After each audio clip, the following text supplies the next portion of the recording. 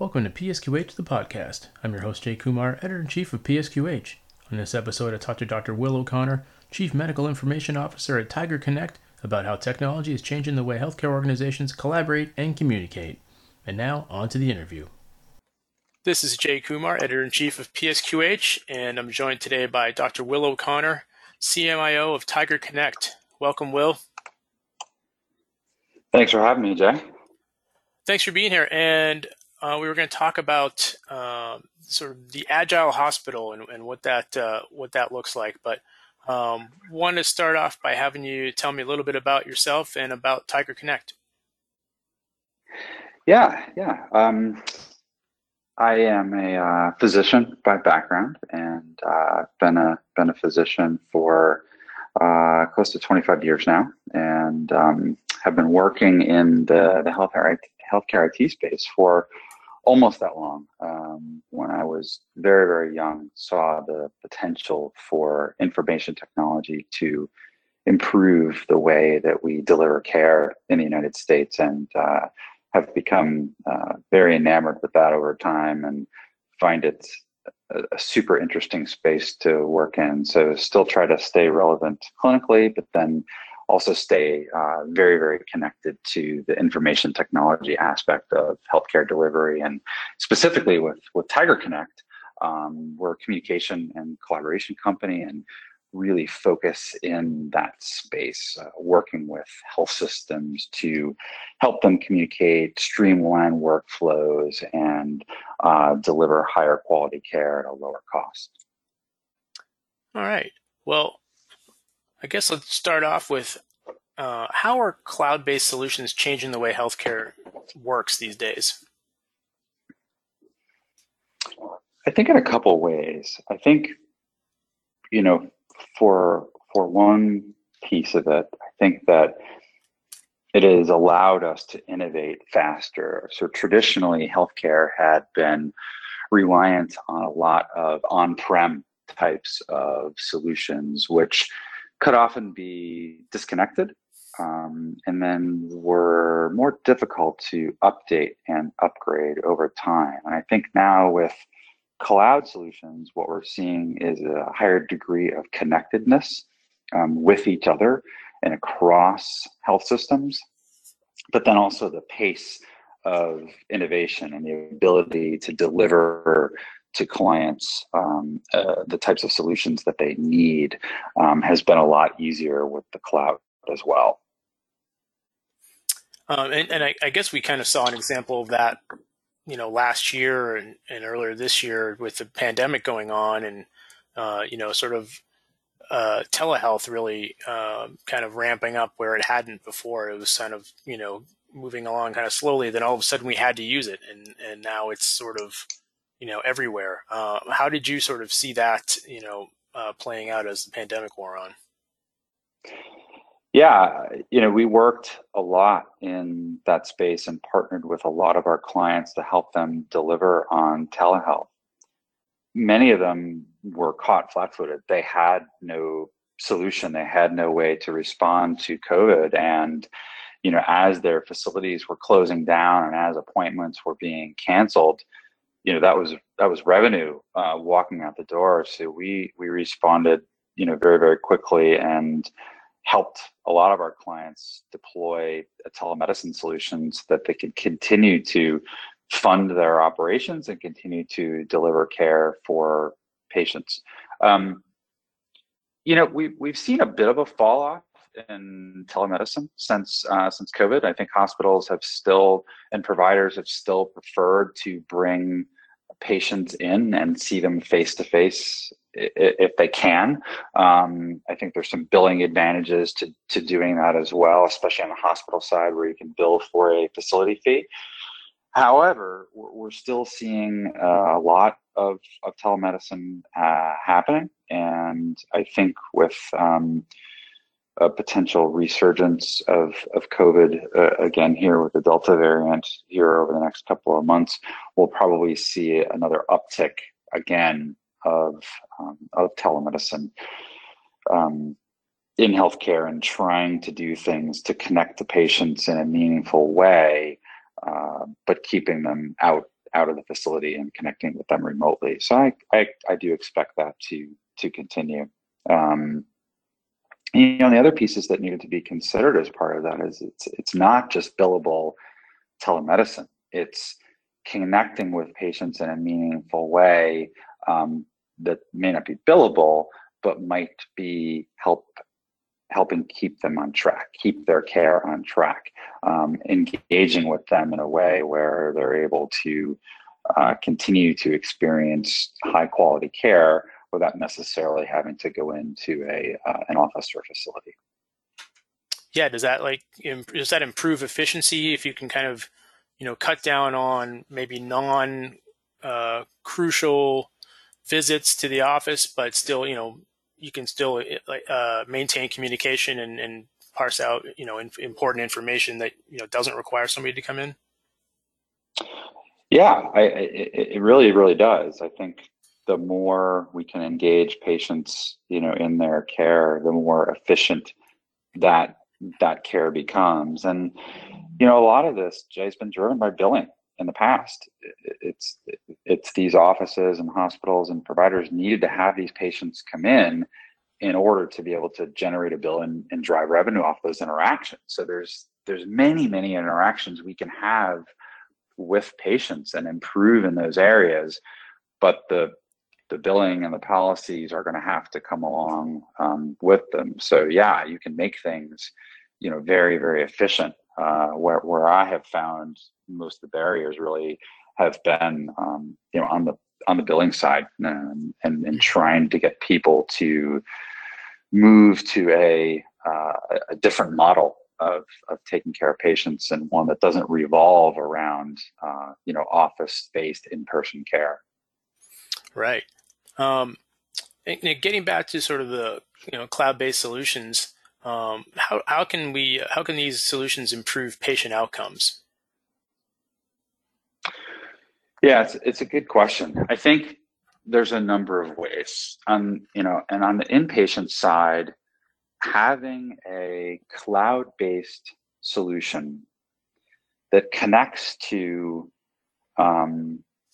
all of the other systems of importance, and whether that be a messaging system or a voice or a video system, or connecting to a nurse call system, or connecting to a patient bed, or connecting to an EMR, or other systems and data to leverage information in those, but being able to do that in the cloud, and then being able to do that in a way where you can give a practitioner, a nurse, a physician, another type of provider, a consolidated view of all of that information in the palm of their hand. So they get all of that information and they can triage it, and it's filtered in a way that filters out the noise and the false alarms and things like that. That to me is really the game-changing, practice-changing, healthcare changing solution. When you're able to do that in the cloud and give that practitioner now what really becomes an indispensable tool with which they can use to deliver care. That is really, I think, the exciting area of this cloud-based computing we have now. Being able to deliver on that has a tremendous impact on patient care, tremendous impact on financial outcomes, and the experience of the care improves for both the patient and the provider. I think that's really what we're starting to see here with the ability to do this in the cloud and then have those multiple connections to multiple systems.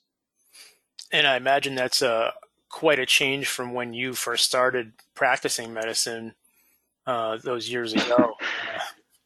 Yeah, it's funny. It's a huge change, but I still go places today where it's very much the same. Really? Where, the nurse still will look at a grease board to find the physician's name, written there in some black pen, and says, Dr. So-and-so is on call today, and, here is her pager number. And then you have to page that person and wait for the doctor to call back. And the nurse is waiting there, and hopefully someone updated that grease board, right? And it's the right name and it's the right pager number. And then of course the doctor's receiving the page and it's like, oh, who is this calling me? I wonder what they want. Is this super high priority or is this low priority? How do I triage this Then she has to find a relative to what payphone. I'm doing right now? Right, or right, find a payphone. At least today we've improved that, right? You don't need to find a dime or a quarter anymore and make a Right. call on a payphone, right? You can do it on your smartphone. But still, you can see how that causes delays in care. And I've personally seen significant morbidity and mortality just from that one poor workflow alone, where you haven't given the nurse the quick ability to find help, to find the doctor taking care of that patient. And the patient ends up suffering, and the nurse ends up suffering too when they end up delivering bad or delayed or untimely care, right? And Mhm. that's really what we see at a majority of places that we go that don't have these technologies yet because they just, for whatever reason, haven't done it yet. It hasn't been a priority. They've been doing things the same way for so long. They keep doing it like that, right? So you would think that it would be much, much different than it was 20 and 25 years ago. And the reality is 90% of hospitals still have physicians using pagers, some Wow. physicians using pagers. Yeah, it's incredible. So how do you get that message across to them that they, need to kind of get into, the the 21st century? I mean, is it a matter of, I mean, are some of them sort of intimidated by the financial side of it, or is it or what they think the cost would be, or is it just sort of that old resistance to change thing? I think it's the resistance to the change thing. I think at this point, we as an industry built around clinical communication and collaboration have shown, very hard and fast data that these solutions, they do cost some money, yes, but the return you get on them, the return on investment you get on them is incredible, right? They're well worth what you pay for them. So yeah, it comes down to the resistance in healthcare of change, and I think there's been a lot of reasons for that over time. There's been compliance and privacy and security concerns that have come up, but there are mostly very entrenched workflows in very large facilities that have been doing the same thing the same way for a very long time, and it can be very, very, very difficult to change things because you have a lot of stakeholders and a lot of entrenched processes, and these are things that are often very difficult to remove. So how do you change the minds of of folks like that who are kind of stuck in those old ways? It's hard. You often have to show them. You often Mhm. have to show them the actual software and put it on a phone and show it to them in the palm of their hand and say, look, there is a much better way to do this, and here it is. And often when we do that, the light bulb goes off. And then where we do have um, our software installed, you would get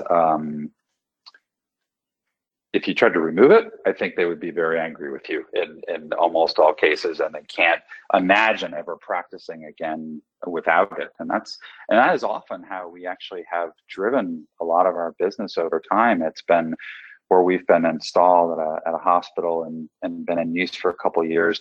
People, physicians in particular, move around. They go different places, and Mhm. they'll go to a hospital that doesn't have it. They'll be like, "Why don't you have something like this?" And we'll often start a process with them and get something going. It's often word of mouth um, by people that have experienced both ways of doing this. And once you go to this new way of doing this, it's very, very hard to go back to the old way of doing things. But to answer your question, yeah, sometimes it is just brute force. You have to go in, and it's a one-on-one individual basis sometimes where you really have to show them, hey, there's a much better way of doing this, and here it is. Now, when you were starting out, did you ever envision something like this? Did you hope, I imagine every practitioner hopes that things will get easier and, be, easier ways to do things.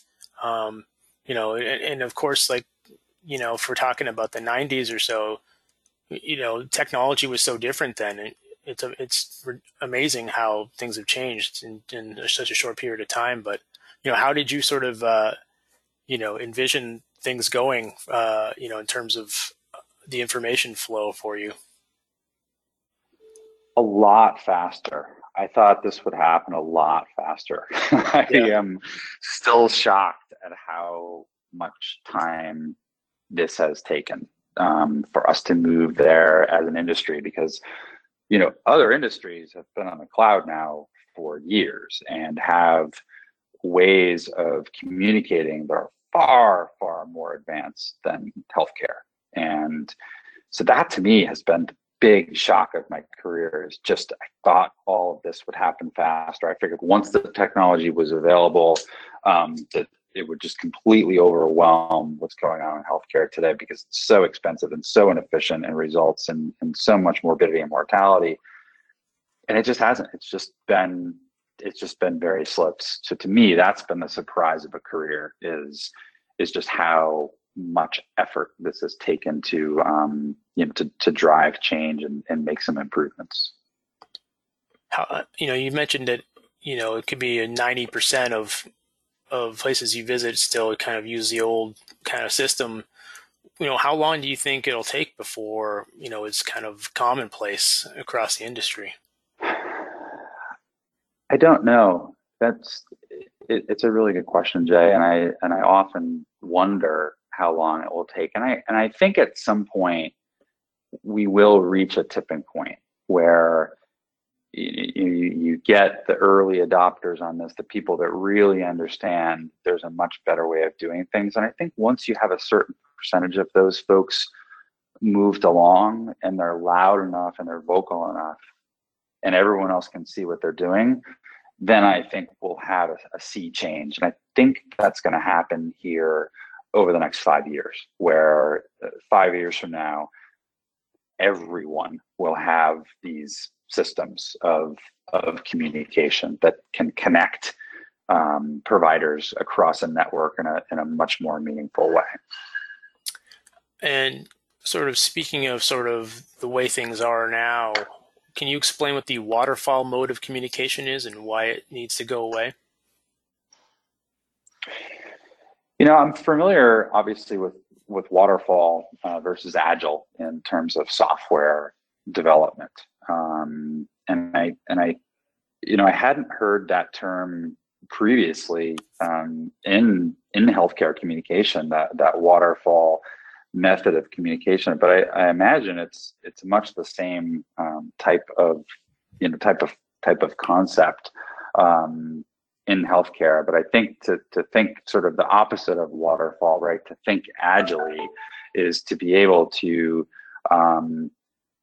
find who you need, find the information you need, and react and respond in a quick, in a much more agile fashion than that sort of old, outdated waterfall style of technology.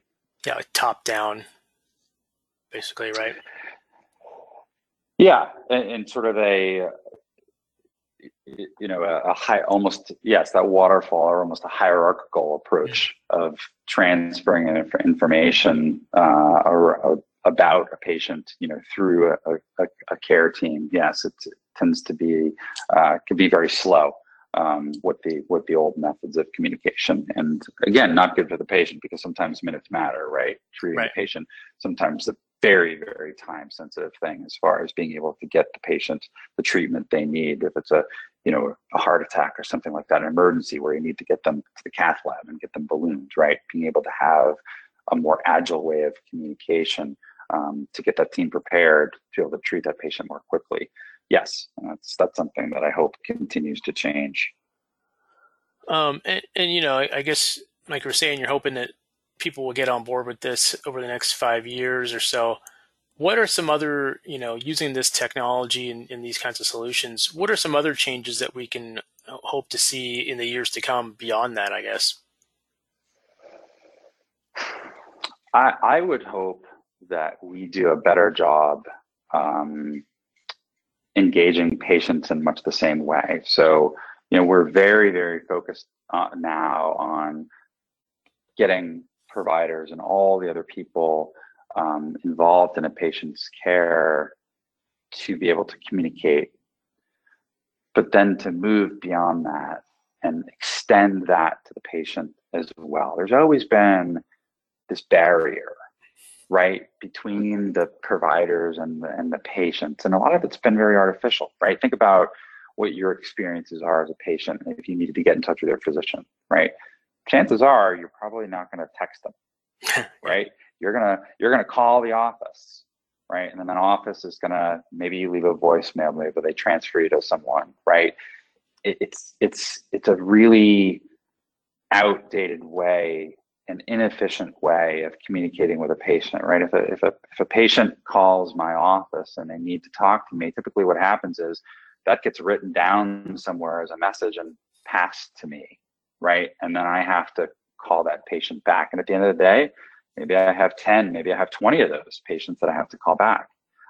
It's not very timely. They've now been waiting 6 or 7 hours to talk to me by something that could have been handled maybe by a text message back and forth with that patient, or back and forth with my nurse and me and the patient, or my nurse and me and the patient and their home health nurse, right? Mm.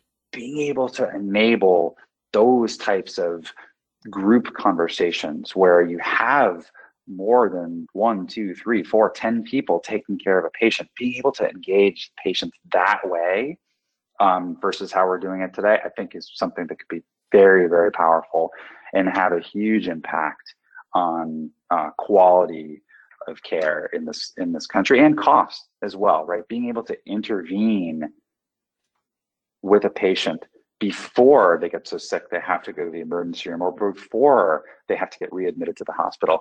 That, to me, I think is the next frontier here in doing a much better job of engaging that patient population in a meaningful way. Because even the patient portal system, which is, you can kind of dispense information that way and remind people of appointments and things like that, it still seems kind of clunky. You've got to go in there and you've got to log in, and sort of seems like it's sort of on the way to what you're talking about, but it's not quite there yet either. Yeah, it's sort of, it reminds me about the old quote from Henry Ford. I think I won't get it exactly right, but if he said something like, if he had asked people what they wanted, they would have said a faster horse, right? The portal is the faster horse. It does a terrible job of patient communication, right? You need to go in and you want to look up your lab results or something like that, right? Fine. But as far as engaging a patient back and forth with real-time communication about real-time problems, it's terrible. Right.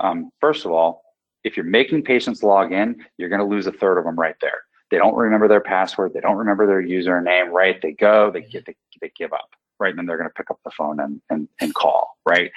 Adoption of patient portals, from what I typically see, it's somewhere between 10 and 25%. I've seen other centers do a little bit better, but it's off by way too much. Unless you have 95% of your people on a platform to communicate with, you're going to miss too many of them to make it worth it. So I really see patient portals as that faster horse, right? Yeah. People asked for it, the industry built it, but it's not really what's needed. You really need something else that replicates that consumer experience to be able to communicate with patients in a meaningful way that's going to be adoptable, that replicates how they communicate in their real lives. People don't use patient portals to communicate with their friends, right? They Right. use SMS, they use Facebook Messenger, they use WhatsApp, they use something that's only used for communication. That's the way we need to engage patients, to replicate that experience, because we know it works. Is anybody working on that right now? Yes, yes, we are. Okay. That's something that we have and that we have deployed, and we've deployed very, very successfully. I think, we took full advantage of the opportunity COVID provided us to be able to supply that functionality to people where, hospitals were sending home very sick patients, very, very sick patients, right? Because they needed to make room for the even sicker ones. So we're sending these people home sick, and in many cases, places had no way to communicate with the patients, right? And they were so sick, they often couldn't communicate. They had to communicate with a family member. So that's where we really provided something that does exactly what I'm suggesting, is a very easy to use platform based on text messaging with patients. Works very much the same way. It doesn't require an app, right? It doesn't require them downloading anything or entering passwords or any of that stuff. But we're able to have hospitals that sent sick patients home communicate with that patient on a 3 or 4-way message. Maybe the patient's caretaker was there as well. Maybe the patient's primary care physician was on that string as well, right? So being able to do that, it's possible. The technology is actually very easy, and it's a little bit relevant to what I was saying earlier. The payment models aren't quite there yet, right? As a physician, no one's paying me, no one's reimbursing me to text back and forth with the patient. Yeah, so that's part of what we have to fix here. Yeah, exactly. And if when we work in more of a value-based model, where it's an accountable care organization, and we have those that we work with, where there's a big financial incentive to communicate with the patient and keep them out of the acute care environment, it works swimmingly well, right? Because the payment model supports it better. Right. So this is another one where we have the technology. We can deploy this tomorrow, and we have deployed it. It's just a matter of fitting it into the workflow and fitting it into the reimbursement model. And I guess the patient education side of it is, if they're already doing it. So for most of your patients, that would be, a good solution. Obviously, like someone like my mom does not know what a text is, or at least how to do it. So that would be, but those would be, I guess, but it would be a much smaller portion of your audience, I guess, that would be, still have to use the old way, and you can communicate much quicker with, 80% of your people or whatever. Mm-hmm. Exactly. Excellent. Well, that's something to look forward to. Well, Dr. O'Connor, I want to thank you so much for joining me today. This is a very educational conversation. Yeah, no, thanks, Jay. I appreciate the time, and it's a great topic. I think that there's so much room for improvement relative to communication, and I think it's a really worthy topic. So I really enjoyed the discussion. Thank you. Right, thanks. That wraps up episode 38 of PSQH, the podcast. Thanks for listening, and I hope you'll join me next time. You can find more information about the podcast and listen to on-demand episodes on the show's page at psqh.com. You can subscribe to the show on SoundCloud, Apple Podcasts, Google Play, or Spotify. Thanks again, and stay safe.